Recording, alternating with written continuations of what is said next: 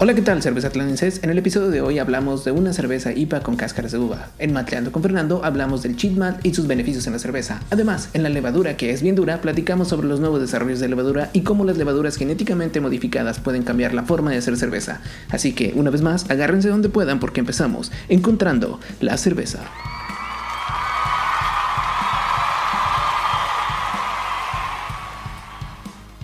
Bueno, y empezamos con nuestra sección de Invítame una chela. El día de hoy, el Fernando nos trajo una IPA de Colorado. Sí. Entonces, ¿qué nos trajiste, Fernando? Pues la cerveza que tenemos ahora es de una cervecería que se supone que es una de las mejores que está subiendo de popularidad en Denver o en Colorado, que se llama Outer Range. Y la cerveza esta vez se llama Bougie, ¿quién sabe? Es una IPA. Bueno, pues vamos a probarla, a ver qué tal está, a ver si es cierto que muy buena y tal. A ver.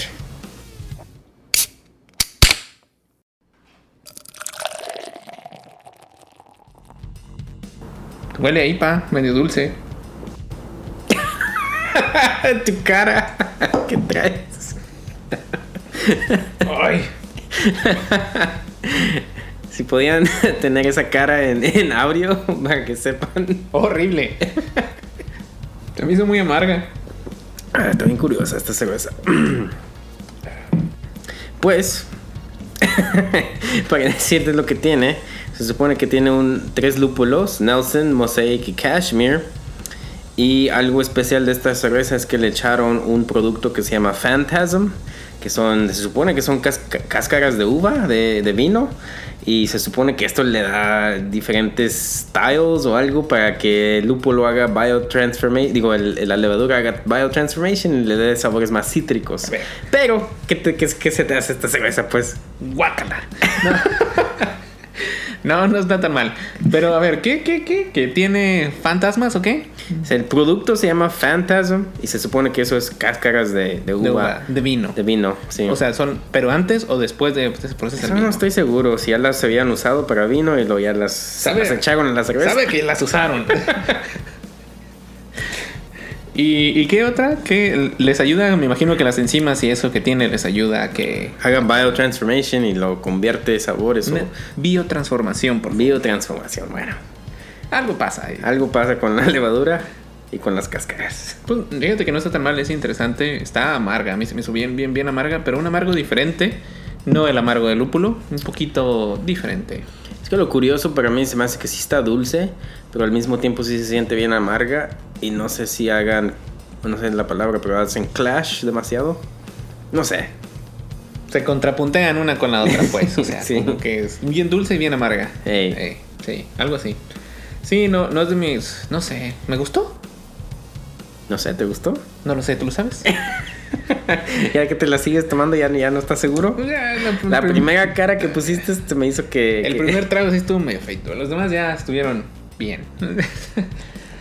Pero bueno, eso es. Es diferente, definitivamente. Si alguna vez van a Colorado a la cervecería Outer Range, se supone que es una de las mejores allí ahorita. O sea, es interesante, de veras deberían de probarla para que sí, es algo nuevo, ¿sí? Algo diferente.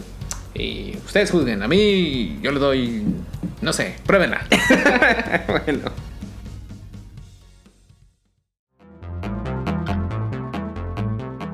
Hola, ¿qué tal? Si les está gustando el contenido de nuestro podcast y nos quieren apoyar, pueden hacerlo en nuestra página de internet cervezatlan.com, donde podrán donar utilizando el botón Cómprame una cerveza. Recuerden, cómprame una cerveza en cervezatlan.com.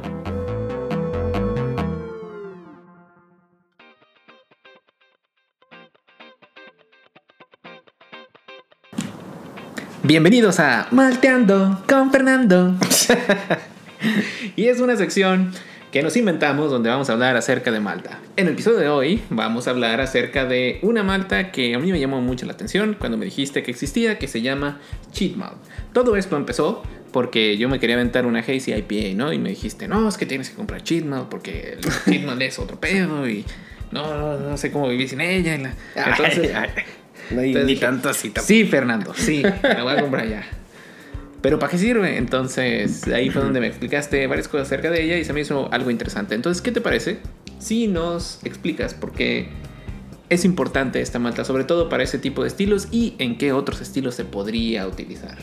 O primero, empecemos con, ¿qué demonios es? Pues básicamente es un tipo de malta, como ya saben. Es una malta que...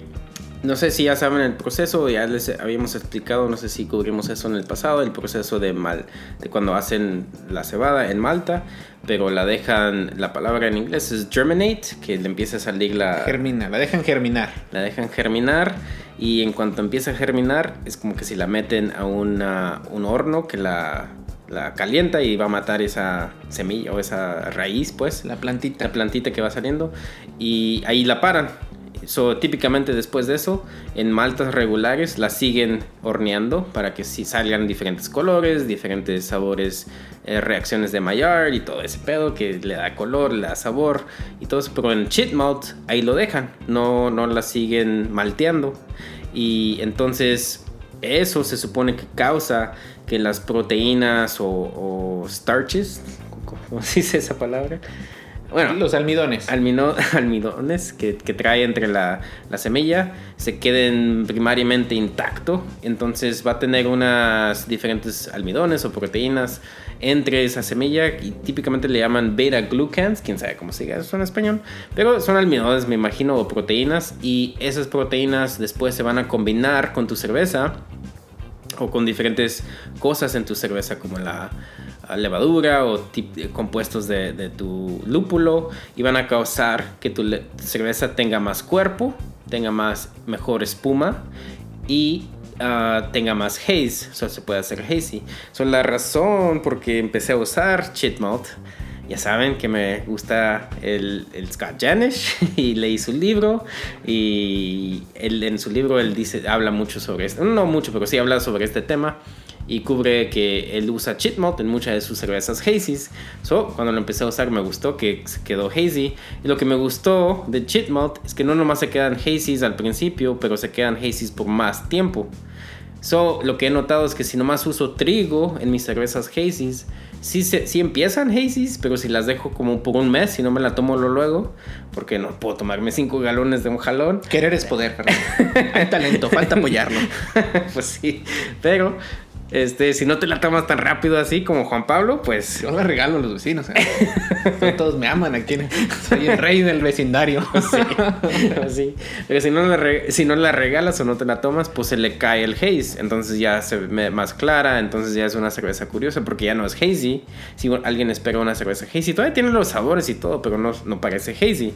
Entonces si quieres que tu cerveza se migre hazy por más tiempo, creo que usando el cheat malt es muy bueno porque te deja ese haze. Ok, primero, el haze es opaco, ¿no? Opaco. Que tu cerveza sea opaca. Sí. Entonces, de lo que entendí, en el proceso normal de la malta, primero le echan agua, me imagino, la dejan con cierta humedad para que crezca, la semilla, germine, sí, ¿no? la plantita. Sí. Entonces, la malta regular la hornean. Sí. Y el cheat malt no, así se queda. Pues sí la hornean para matar esa raíz o esa plantita, pero ahí la dejan, no la siguen horneando para sacar más sabores o reacciones de Maillard para que le dé color y todo eso. En cheat malt ahí la paran, después de germinar la paran y ahí se queda. Ok, entonces cuando dices la paran, significa que, o sea, la dejan germinar y la calientan para que ya no crezca. Exacto, sí. Pero no la cocen de más, pues. Exacto. No al nivel para que se llegue a formar lo que conocemos como malta.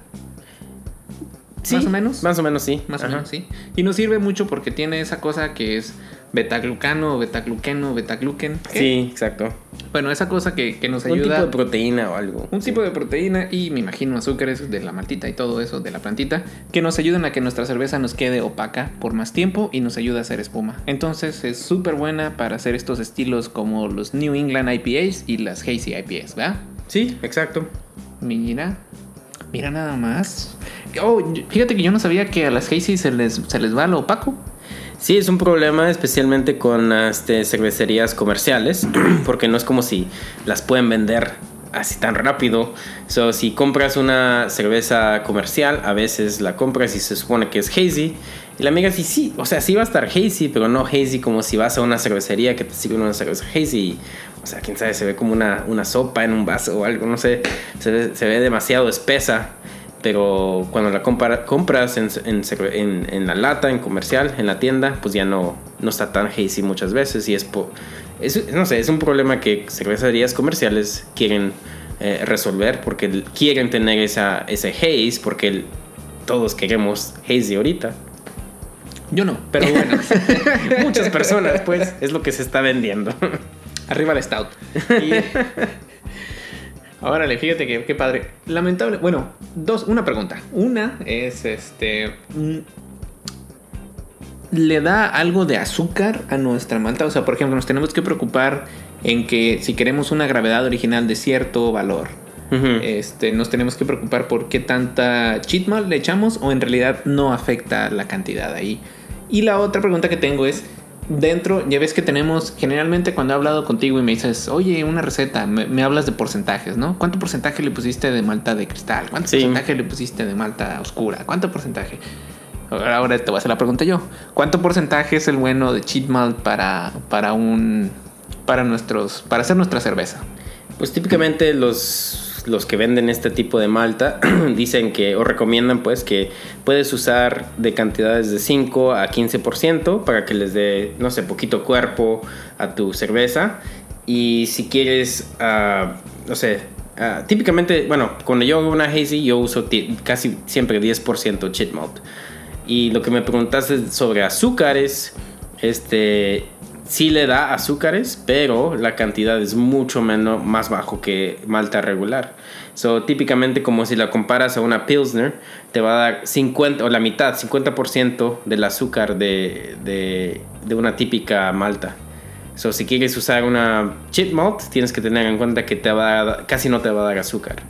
Muchas personas usan también esta malta cuando están tratando de hacer cervezas de menos alcohol, porque ya saben que no les va a dar tanto alcohol o tanta azúcar, y todavía les va a dar, o sea, tiene esa sensación que es malta, que les va a dar cuerpo y todo eso. Oh, sabe a malta, tiene el cuerpo, pero no va a tener tanto alcohol. Sí. Mira nomás, qué cosas, ¿no? Lamentablemente a mí se me ha hecho difícil encontrar el cheat malt. Sí, está difícil encontrarlo. Güey, cuando me dijiste tienes que comprar cheat malt, tuve que andar buscando y solamente lo encontré en un solo lugar. Y no sabía si era un sitio bueno. Lo compré pensando que me iban a clonar mi tarjeta de crédito. Ay, sí. Y sí llegó, sí es bueno, pero duró un chorro en llegar, cabrón. Entonces, la neta me compré un montón. Entonces tengo ahorita para varias, porque dije, no, hombre, ¿cuándo vuelvo a comprar? Fui a mi tienda de homebrew y no la tenían. No, entonces, casi en muchas tiendas no la cargan, pero si la encuentran es recomendable para si quieren hacer una cerveza hazy. Pero hay otros productos también, no nomás cheat malt. ¿Qué alternativas consideras tú? Con la otra que se llama, típicamente que usan, es dextrose malt. ¿Dextrosa? Carol Pills es otra palabra, una marca de una compañía Environment que hace maltas, y creo que le llaman Carol Pills. Y es similar, no es exactamente igual, pero es similar a cheat malt. No, ok. Bueno, ¿hay alguna otra cosa que se te haya olvidado que nos quieras hablar acerca de esta malta que se supone que es de cheat? No, creo que eso es todo.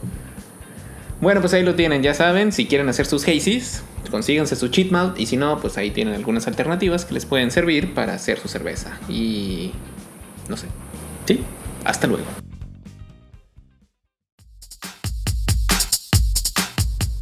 ¿Les gustaría aprender más sobre el proceso de elaboración de la cerveza de forma más visual? Pues es fácil. Vayan a YouTube y busquen el canal de Cervezatlán, donde podrán encontrar diferentes tutoriales y experimentos. Recuerden, YouTube Cervezatlán.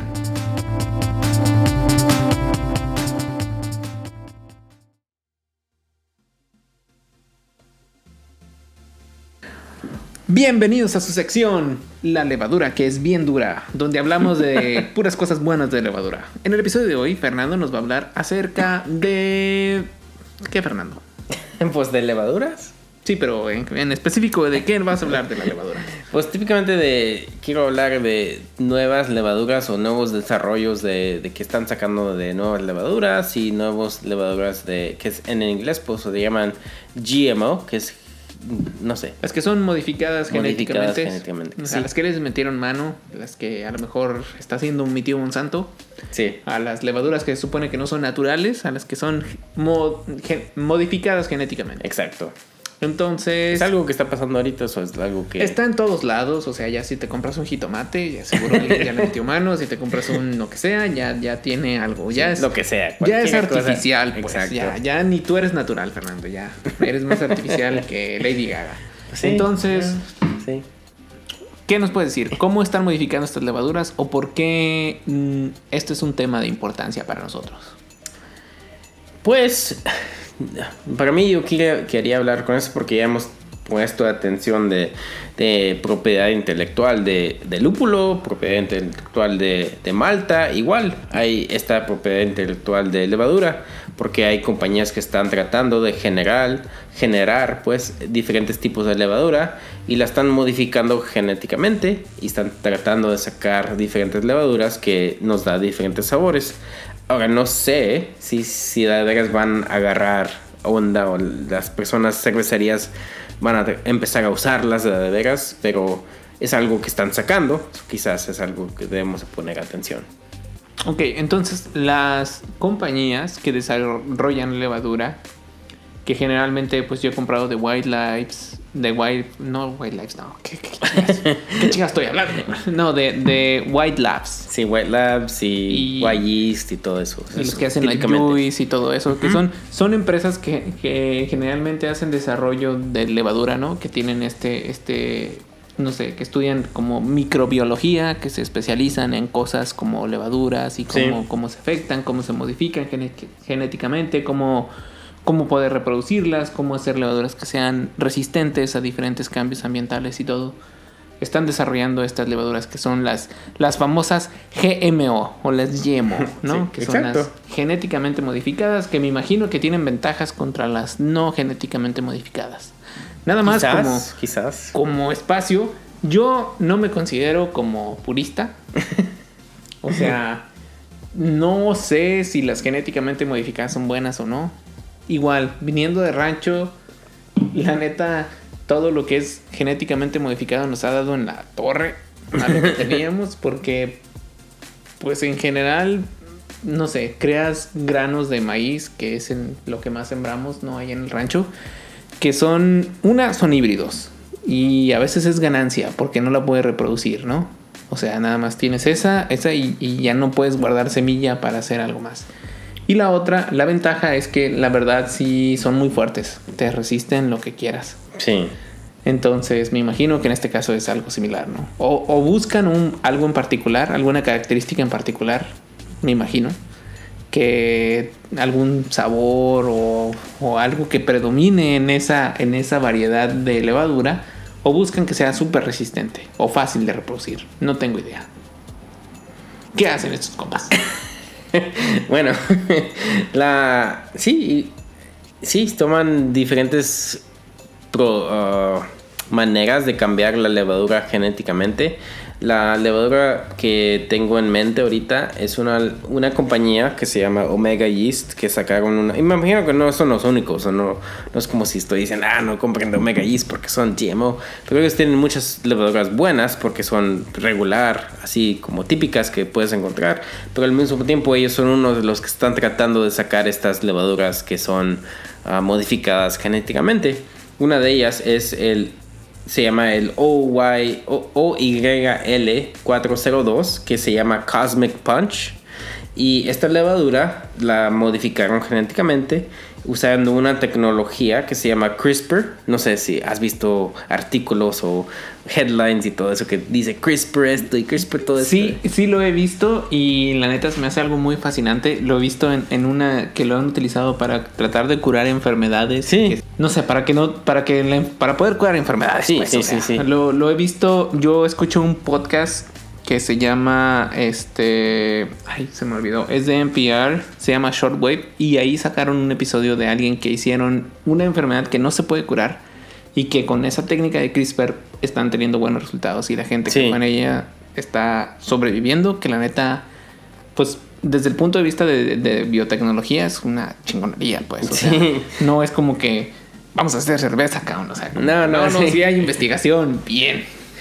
Sí, o sea, hay muchas aplicaciones del CRISPR que igual puede curar enfermedades, pero estos compas de Omega pues están haciendo levaduras y quizás tomaron esa misma tecnología de tratar de modificar sus levaduras y tratar de sacar diferentes cosas y lo modificaron sus levaduras usando esa misma tecnología. Ahora, lo que ellos hicieron, hay unas diferentes genes, ¿cómo se dice? Genes que generan diferentes cosas o producen diferentes cosas en tu levadura. Y una de ellas es una gene, yo creo. Un gen, ok, bueno, que se llama IRC7, que se supone que ayuda en el proceso de biotransformación. Okay. Que ya sabemos que biotransformación es cuando la levadura está fermentando y causa que diferentes compuestos dentro de tu lúpulo pueden cambiar a ser sabores diferentes, como más cítricos, más frutosos y cosas así. La habilidad de poder hacer esos sabores de biotransformación es específico para levaduras específicas. Ahora, si ya sabes que ellos generaron esta levadura con GMO, ya sabes que va a tener ese gene. ¿Sí? Ese gen que va a causar ese producto de biotransformación. Por eso hicieron este producto de Cosmic Punch, porque para ellos quieren tener ese gene en su levadura para que de veras sí puedan garantizar que puedas tener esas biotransformaciones en tu cerveza cuando estás fermentando tu cerveza. Sí, y otro ejemplo que puedo encontrar de que usaron o que están usando este método de CRISPR o de modificar tu célula de levadura es que unos genéticos ¿así dice? Genéticos. Sí, bueno, genéticos. Unos biotecnólogos de California crearon una levadura que fue modificada y produce aromas de lúpulo sin tener lúpulo. Y lo que hicieron es como que cruzaron o le agregaron genes de albahaca y de mint. Sí. A su levadura. Y se supone que esta levadura que sacaron saca sabores a grapefruit. ¿Cómo se dice grapefruit? ¿A uvas? No, grapefruit.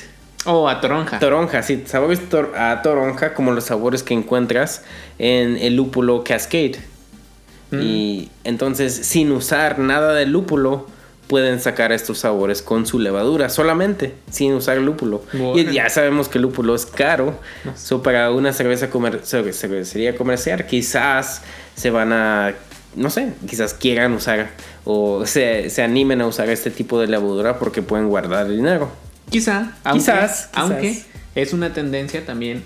Lo que me he dado cuenta es que en todos estos lugares donde la cerveza artesanal se ha vuelto como la ondita, son lugares también que son medio hippies, ¿no? Oregon, Austin, California.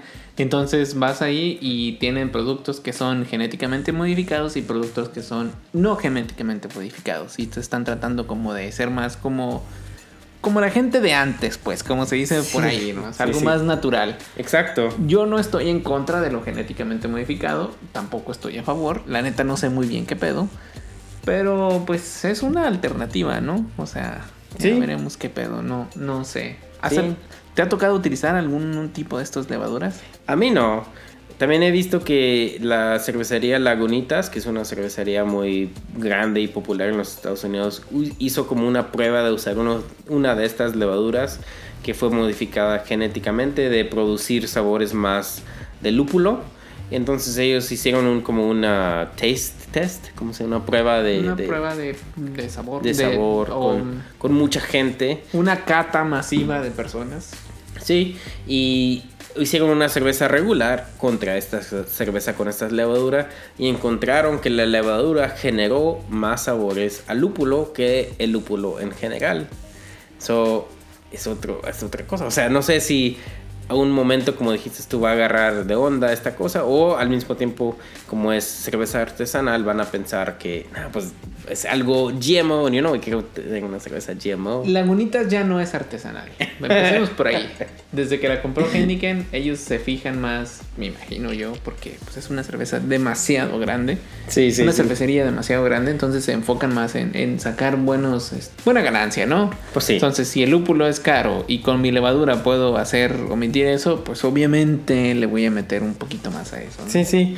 Y la otra cosa que quiero decir de GMO es que un cervecero de una cervecería bien popular, que es Firestone Walker, que es Matt Brindleson, es el cervecero principal de esa cervecería. Saludos a Merlin. No lo conozco, sí, pero amo su cerveza. Es una cerveza que te gusta mucho.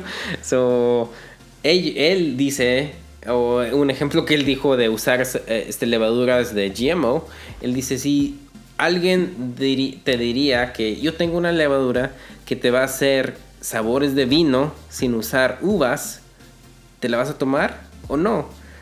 Él dice que si tratas de vender este vino sin usar nada de uvas, solamente azúcar, agua y esta levadura, y te va a dar un sabor bien, o sea, bien machina a vino, ¿qué vas a pensar? Es una locura para personas que le gusta el vino. ¿Para qué es diferente en usar esto en cerveza? Para él es algo que él piensa que nunca va a agarrar la onda porque es una locura para él. No te entendí. O sea, ¿no le gusta? No, pero, o sea, si te gusta mucho el vino y alguien te dice, yo tengo algo que puede usar solamente azúcar de mesa, agua y esta levadura y te vas a ver a este vino. ¿Pero exactamente igual? Exactamente igual. ¿Qué vas a pensar? ¿Vas a querer el vino o vas a querer este producto? Pues yo... Si no sé de qué está hecho y me sabe igual, no te va a importar. Pues, no sé, güey, o sea... Pero te quita todo eso de artesanal, entonces, ¿no? Pero si no encuentras la diferencia. No sé. Es que yo no soy así de algo los que... filosófico allí. Quizá, pero si a mí me dices, aquí está esta IPA que no tiene lúpulo, pero me sabe a IPA, está bien. O sea, bueno, eso es una pregunta que quizás nos vamos a tener que preguntar en el futuro. Sí. Si es algo que aceptas o no. Bueno, no sé. Generalmente mi experiencia con este tipo de cosas GMO no ha sido muy buena desde el punto de vista de la persona que produce diferentes cosas, ¿no? Generalmente... No sé en el caso de la levadura, pero en el caso del maíz, el maíz transgénico le está dando en la madre al maíz original. Sí. O sea, porque todo el mundo tiene transgénico. Sí, o sea, pero al final empiezas tendiendo una dependencia de cosas que al final de cuentas dependes de una sola compañía. Sí. Y si esa compañía decide subir los precios, estás jodido. Sí. O sea, eso es lo que me preocupa de este tipo de cosas, ¿no? En el caso de cuando son materiales agrícolas que no son genéticamente modificados, entonces hay un poquito de mejor competencia porque generalmente una compañía no tiene o la propiedad intelectual o la tecnología para desarrollar eso. Entonces no dependes completamente de una sola persona, sí, sino que le puedo ir a comprar mi maíz a Cachis, a mi maíz a Pánfilo, mi maíz al Pedro... Y van a salir bien. Más o menos ¿Me igual, entiendes? Sí. Entonces aquí no dependo de Monsanto o de solamente estos güeyes que me den esa levadura y que si mañana van a bancarrota o deciden subir los precios, estoy jodido. Pues sí. Sí. Eso es lo que como yo lo veo, pero no sé. Sí, pues como te dije en general, quizás como están cambiando cosas de todo, no nomás levadura, pero ahora está llegando a levadura, que están modificando tu levadura o tipos de levadura, es algo que quizás nos vamos a tener que preguntar si es algo que aceptas en tu cerveza o no. Pues si está barata, puede. Pues sí. Puede. Si no, pues no lo sé. Eso es lo que me da a mí pendiente, pues, que te puedas hacer dependiente de solamente una compañía que sea la capaz de desarrollar ese tipo de tecnología. Y si en algún momento no estás jodido. Sí. Entonces... Desde mi punto de vista, yo por esa parte no me inclinaría hacia eso. Uh-huh. Pero hay de todo en esta vida. Y si sabe buena, sí la consumiría. Pero si soy el dueño, no sé si me animaría a agarrarla. Bueno. Pero ahí está.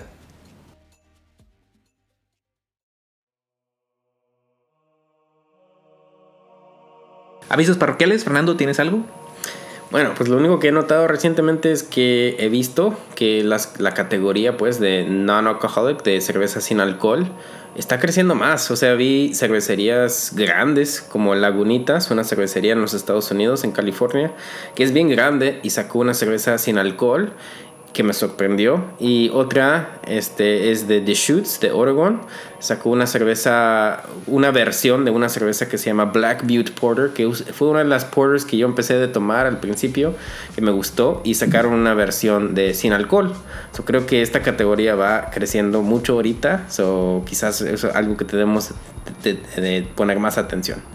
Sí, la neta sí. Quizá puedan encontrar la de Lagunitas en México porque los compró Heineken. Sí. Entonces Heineken también compró cervecerías en México y ahora están exportando pueden para encontrar, allá también. pues la hacen en México ya. O sea, porque okay. compraron la cervecería grande en México, la Cuauhtémoc Moctezuma, creo que es de ello. Entonces la pueden donde hacer. quieran la pueden hacer. Sí, entonces quizá la pueden encontrar ya en México y no sé en otras partes de Sudamérica, no sé hasta dónde lleguen a explorar, pero en general Heineken es una cerveza que la pueden encontrar donde quiera. Sí. Entonces me imagino que también pueden encontrar estas. Yo insisto que son esos güeyes tratando de hacer push para meterlo en el mundial, porque en Qatar no puedes tomar alcohol. Sí. Y ir a ver el fútbol sin tu cervecita es no ir a ver el fútbol. A mí no. Si no tengo mi cerveza y mi torta ahogada, no quiero ir a ningún estadio. Pues sí. Pero bueno, ahí están. Si tienen oportunidad de probarlas, pues habría que ver. Y pues están creciendo. La gente, la neta, pues te lo puedes llevar al trabajo y tu lonchecito con tu cerveza sin alcohol. Si viene el jefe y te la hace de pedo, pues tiene alcohol. Sáquense por allá. Pues sí, ¿verdad? Entonces, ya veremos a ver qué onda. Podemos ir en paz. La cerveza ha terminado.